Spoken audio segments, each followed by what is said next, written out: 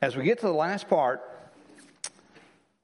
of Ephesians and the last verses of chapter 6, there's a preparation that Paul does for all of us, if we're paying attention. I hope you have been. That we're to put on the spiritual armor because there's a battle raging. And then, as you'll see in the scripture in just a moment, as soon as we get armored up, he tells us the place of battle is prayer. And so that's what God is doing as we finish up the book of Ephesians in the life of those folks there at Ephesus. And in that request of prayer, Paul says, pray for me. So we're going to focus on the importance of prayer. We're going to focus on some of the mechanics of prayer, as it were. But mostly we're going to focus on the person of prayer. Because if we don't understand that when we pray, we're talking to our Heavenly Father, who not only sees and knows, but he's the one who created us. He's the one who placed us here, the one who gave us purpose in life. And all of that is revealed as we walk through prayer and what it means, particularly as we see it from the biblical perspective.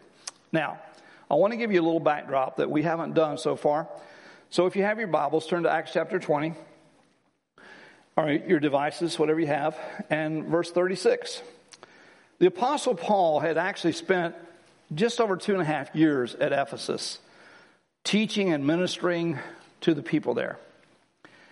And some time has gone by. And before this letter is written, Paul is coming close to Ephesus, but not planning to visit Ephesus. And so he asked the leaders of the church there in Ephesians to meet him in a location as his ship is sailing, as he's heading back to Jerusalem, trying to get back there for the Passover. And so he asked them to meet him at Miletus. And they show up on the beach, and he's there with them.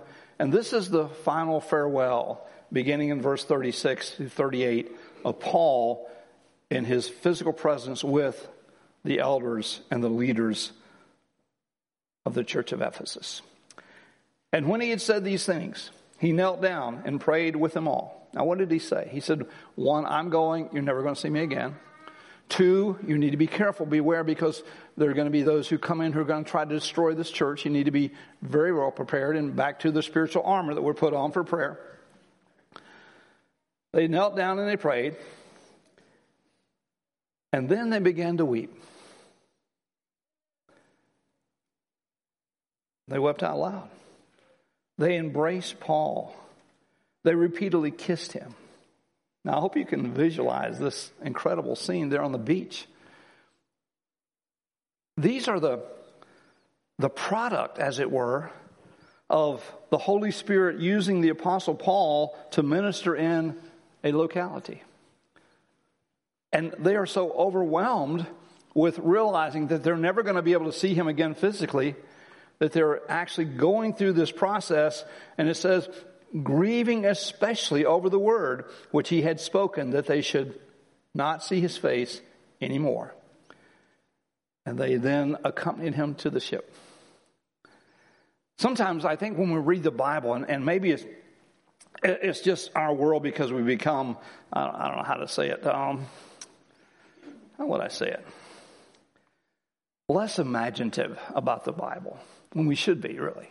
I mean, I hope you can, as I read that, and I didn't read it with dramatic reading, I just read it, that here these folks meet Paul, who is the one that God has used to lead them to Christ and bring them into a place of maturity in their walk in life, and they're so overwhelmed with knowing that they'll never see him again, that they just break down in tears, and they weep. And they hug on the guy and kiss on the guy. Yeah, I know guys don't kiss guys, but these guys did, okay? Because there was such an endearment and such a love and such a depth there. And so as we go through the scripture, you're going to see that Paul is really kind of reminding or bringing those things to the surface even as he talks to them about prayer. As he closes out the book, with all prayer and petition, pray at all times in the Spirit, and with this in view, be on the alert with all perseverance and petition for all the saints. Now, we haven't got to the part that is our title today, but look what it says, with all prayer. So the first question is, do you pray? Or maybe the better question is, do you know how to pray? We make the assumption that people who, come to a church service know how to pray. Well, prayer really is, in essence, a child, us, talking to our Father, God, in a conversation. And I know that over the years, at least in the length of time that I've been in ministry, used to it was these and thous, because people basically prayed the King James because that was the scripture translation they normally read. And so they thought prayer had to be in the King James. Well, that's not the case, obviously. Thank goodness. With all prayer and petition, pray at all times. How often is that? Yeah, it's all the time. In the Spirit. Now, this is the point of having this presence of the Holy Spirit in us. We've talked about that, the filling of the Holy Spirit, as we come through this book, and how He will guide us and direct us. It doesn't mean that we have to run up and down the aisles and scream and holler because we're in the Spirit, or even speak in some language that we don't know. It simply means that we're in the Spirit, in this relationship, this intimacy with God, and because we are, then everything that comes up, everything that we're facing, everything that we encounter, doesn't matter what it is, what do? We come to the Father.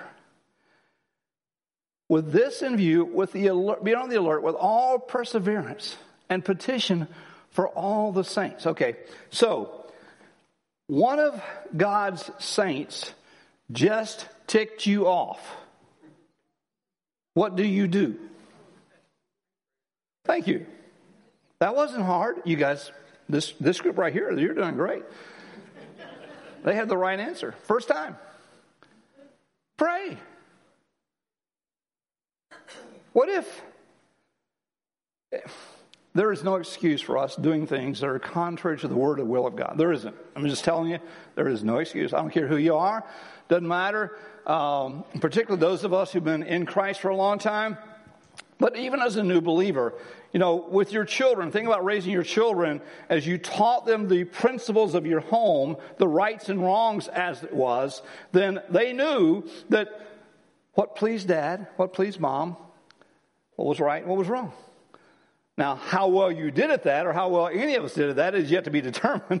We all have to learn and grow as our kids learn and grow. But our Heavenly Father, loving us as He does, He looks at us and He says, okay, as you do this, just know me. Know my will. In fact, as He says, you're praying for all the saints. That means all the saints. That's not even just the folks who are here at CFM. There are saints around the world. You say, how in the world can I do a prayer list that long? Well, here's what I do. I have a prayer list that God has given me over the years of people that I know, you guys, people in other parts of the world, and I continue to pray for those. As God gives me more people, I add those to Him. Am I perfect in that? Do I get it every day right? Not every day, most days, yeah. Because I've been at this a while. I've been practicing and learning and growing in this whole process. And petition for all the saints. What are we asking for? And pray on my behalf. That's where He says, just pray for me too. Now here's really cool. That utterance may be given to me in the opening of my mouth to make known with boldness the mystery of the gospel for which I am an ambassador in chains. Is that not cool? He says, here I am chained to this soldier. But if you can think back, as we read there in Acts chapter 20, He knows, at least as far as he can understand, that's why He tells them He's not coming back, that he is going to be arrested, he's going to be placed in prison. Now, let's face it, Paul's a weirdo. Because he's actually looking forward to it. You know why? His hope is that the gospel that God has given him will be the gospel that He gives to the royal guard of the emperor of Rome, because he knows that's who's going to be taking care of him and watching over him. Our friend from India, a few years ago when he was arrested, and as he was there in prison, he was leading prisoners and guards to Christ while he was in prison. He says, I'm an ambassador. But think about this boldness, because you see, we all need that. I don't think most of us are going to be prisoners for the Roman government. I don't think that's going to happen. But let me give you a pretty cool Rome story. Not Roman, but Rome story. How many of you have ever heard of a Jonathan Isaac? Anybody? Did I get the name right? Jonathan Isaac? Nobody knows who that is? NBA ball player? Is that not his name? Nobody knows who that is? Okay, all right. Apparently not a very well-known NBA player, but I just read his book. That was my book for vacation this year. Why I Stand. When the rest of his team, Orlando Magic, knelt rather than stand for the national anthem. He said, I'm standing because what you guys are proposing as a solution is no solution at all. But the real solution is Jesus Christ. And that's why I will not wear the shirts, and that's why I will not kneel as you guys are kneeling. And it created a huge debacle. As time went on, something interesting happened. They decided to send a group of NBA players to visit the Pope in Rome. And he was one of the ones chosen to visit the Pope. And so after his trip, someone asked him, well, Jonathan, what did you tell the Pope? What did you talk to the Pope about? He goes, I shared John 3:16 with him. I explained to him that Jesus Christ and his death was what God had done to save mankind. I don't think I'm going to get an audience with the Pope. But this man did. And he had boldness. There are people that you guys know that I will never know. And we all need that boldness. So as we're praying for one another, as we pray for each other, let's make sure that our prayers are really, what is it that God is up to? What is it that God desires? What is the will of God? Why are we even bothering to pray? Because there is this need, particularly today in our world, to share the good news of Jesus Christ with whomever, wherever, so that people can be birthed into the kingdom of God. Yesterday I was talking to a businessman,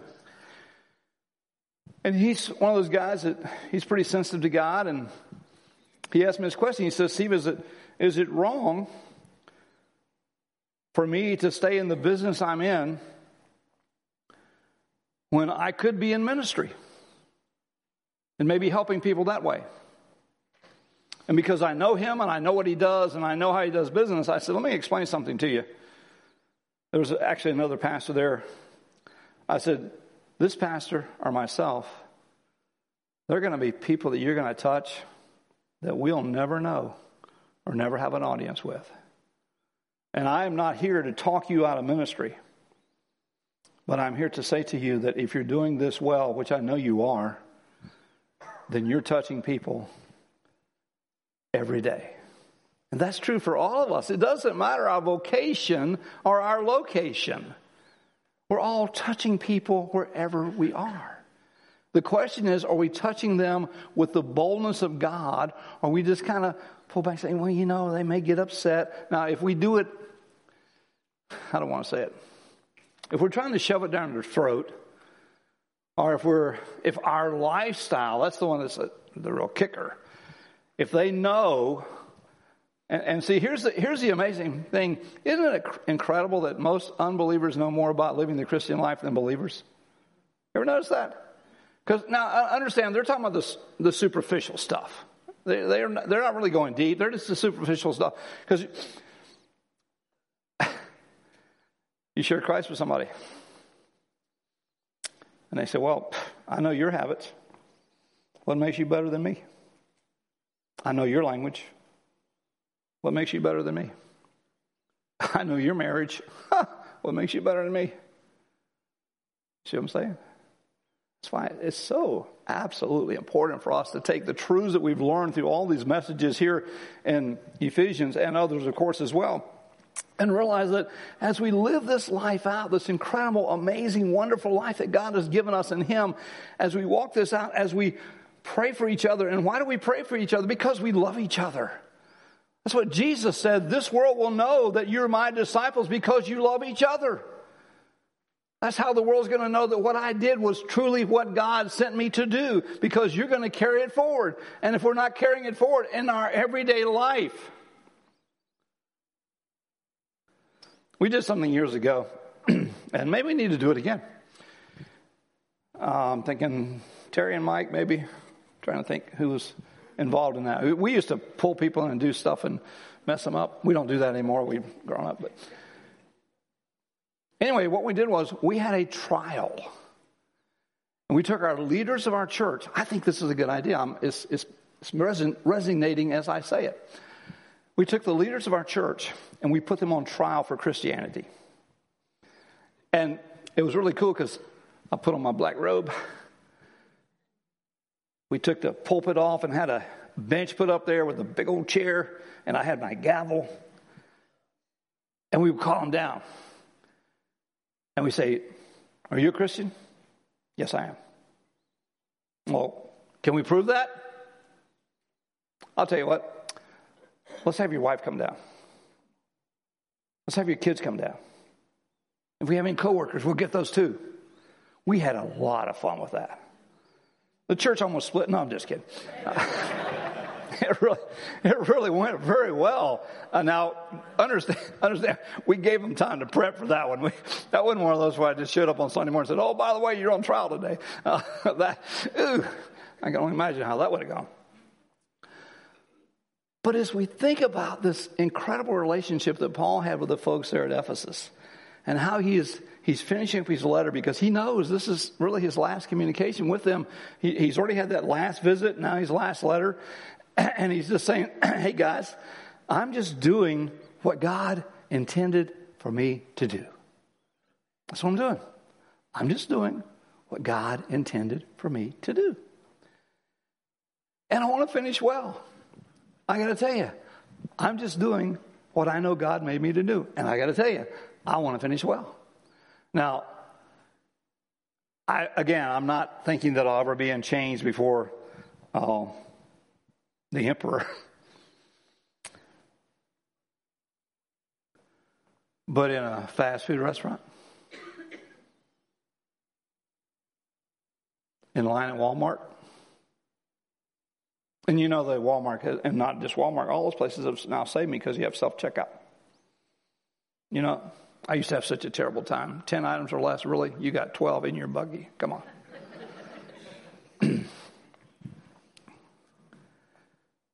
Wherever we are. And particularly and especially at home. Now again, Sheila and I, we're blessed. We've got 51 years of marriage. And we have learned and grown and matured. And we're still learning and growing and maturing.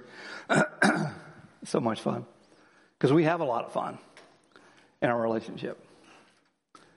And there's still some dumb stuff I do. Sometimes I do it on purpose.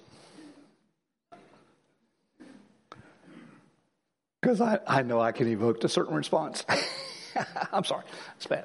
I told you I was growing up. I'm getting there. Jeez. But Paul, as he sends this letter and he's finishing up and he says this, and he says, "And this is proclaiming that I may speak boldly, so as I ought to speak, but that you also may know about my circumstances and how I'm doing." See, it's not getting up in each other's business just for the sake of knowing someone's business, but being careful enough about other people so that when they have concerns or issues in their life, we're there for them to minister as God gives us grace to do so. To pray especially. Could you imagine how wonderful church life would be in America? And I'm just talking about America. It's actually being done in other countries where every person who attends truly is involved in prayer, praying for all the saints. Can you just think about that for a moment? Can you let your mind go there, what it would be? Because, let's face it, as we look at our world today, and maybe it's just me, but as we look at our world today, the only thing I can see that's going to help our world is Jesus. Now, I think that was the truth all along, but it's more obvious today. If we've looked to economics, if we've looked to politics, if we've looked to science, if we've looked at education, all those things which have been looked at as the savior of the world for now decades, and we're all seeing it's all false in the sense of that will not save the world. But it's only Jesus. It's back to the NBA player who is saying to the Pope, for God so loved the world that he gave his only begotten Son, that whosoever believes on him should not perish but have everlasting life. Isn't that cool? And guess what? We are those ambassadors for him here and wherever it is that God takes us.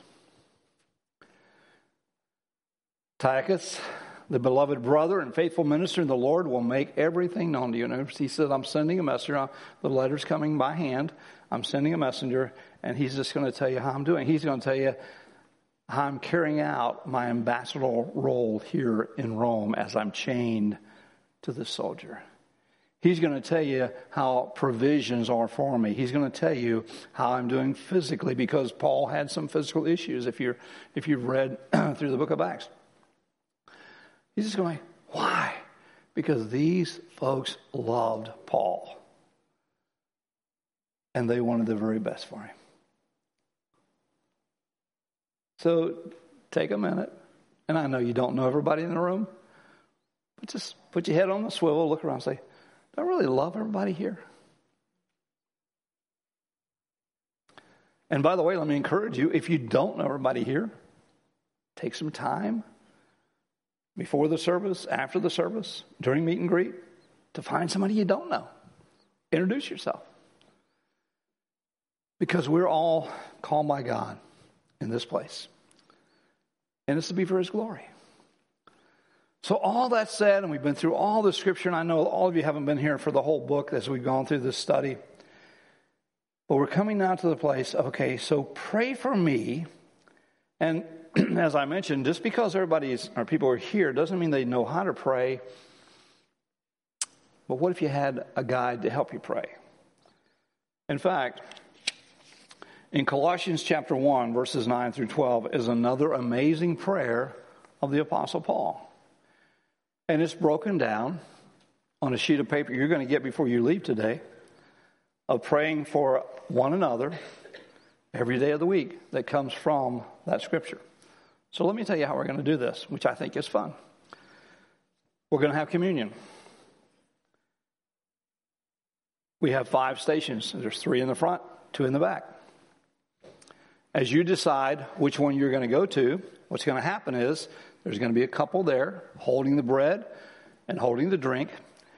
And you're going to break off your piece of bread and you're going to dip it in the juice. And then you're going to put it over your hand because it stains the carpet, just so you know. And then you're going to go with your family, come as a family, and you're going to take it and take communion. This is how we do communion, okay? It's so sweet. The last few times we've been having to use the little cups, and whatever those wafers are, cardboard, I'm not sure, you know. I think I got one stuck to my mouth last time. It took me a week to get rid of it. We did that for precaution, trying to be really careful because we love each other. But we're back to now doing it by intention, where you break it off, the bread representing the body of Christ. You dip it, the juice representing the blood of Christ. And knowing that He did that for me. He did that for me. And then, as you're getting that, there's going to be another person at each station with these prayer slips. And we're going to ask you to limit 1 per family. Just take it home. Sheila and I, we have ours in our kitchen cabinet. You open the door, there's a prayer thing. Put it someplace where you'll be reminded to pray for one another. And when we think of prayer, we know that we can all get distracted. We don't mean to, we don't intend to, but we can. You know, your thoughts start wandering along. And Sheila and I were talking about that, and one of the things I had to do early on for me, because I'd let my mind go, and then I'm thinking, okay, I'm not going to be able to remember that, and I still got to do that. So what I do is I literally put a notepad down, and if I had a wandering thought, I'd scribble it and go right back into prayer. And over time, you discipline yourself, and that's what she and I were talking about. You discipline yourself where you just say, okay, God, you got that, I'm going to leave it, but I know you'll bring it back to my remembrance. However you do it, just knowing that the enemy hates the fact that you and I have this intimate relationship with our Heavenly Father, and that we can go to Him at any time on behalf of anyone about anything. Is that not amazing? That's us. That's what God has done for us. That's what God has given to us. And so if you all stand, please, if our teams will go to their respective locations.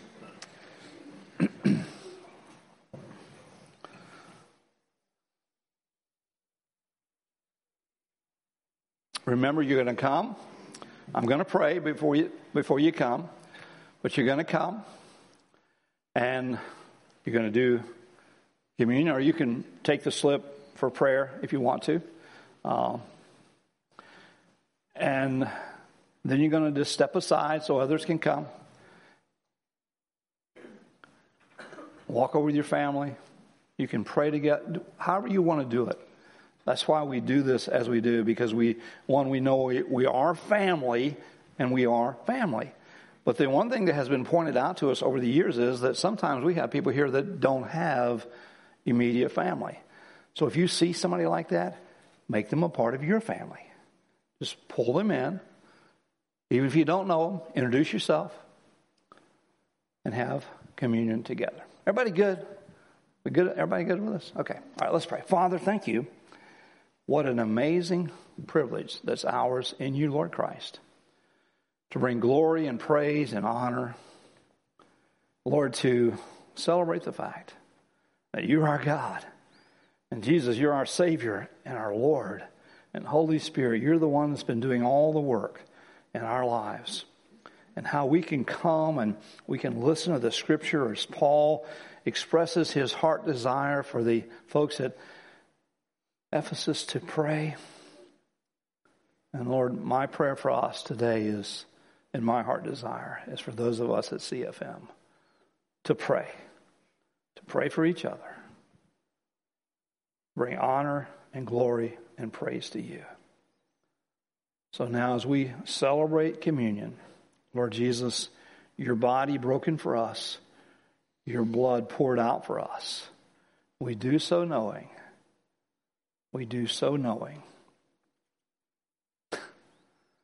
that this incredible, incredible relationship we have has been bought and paid for in absolute fullness.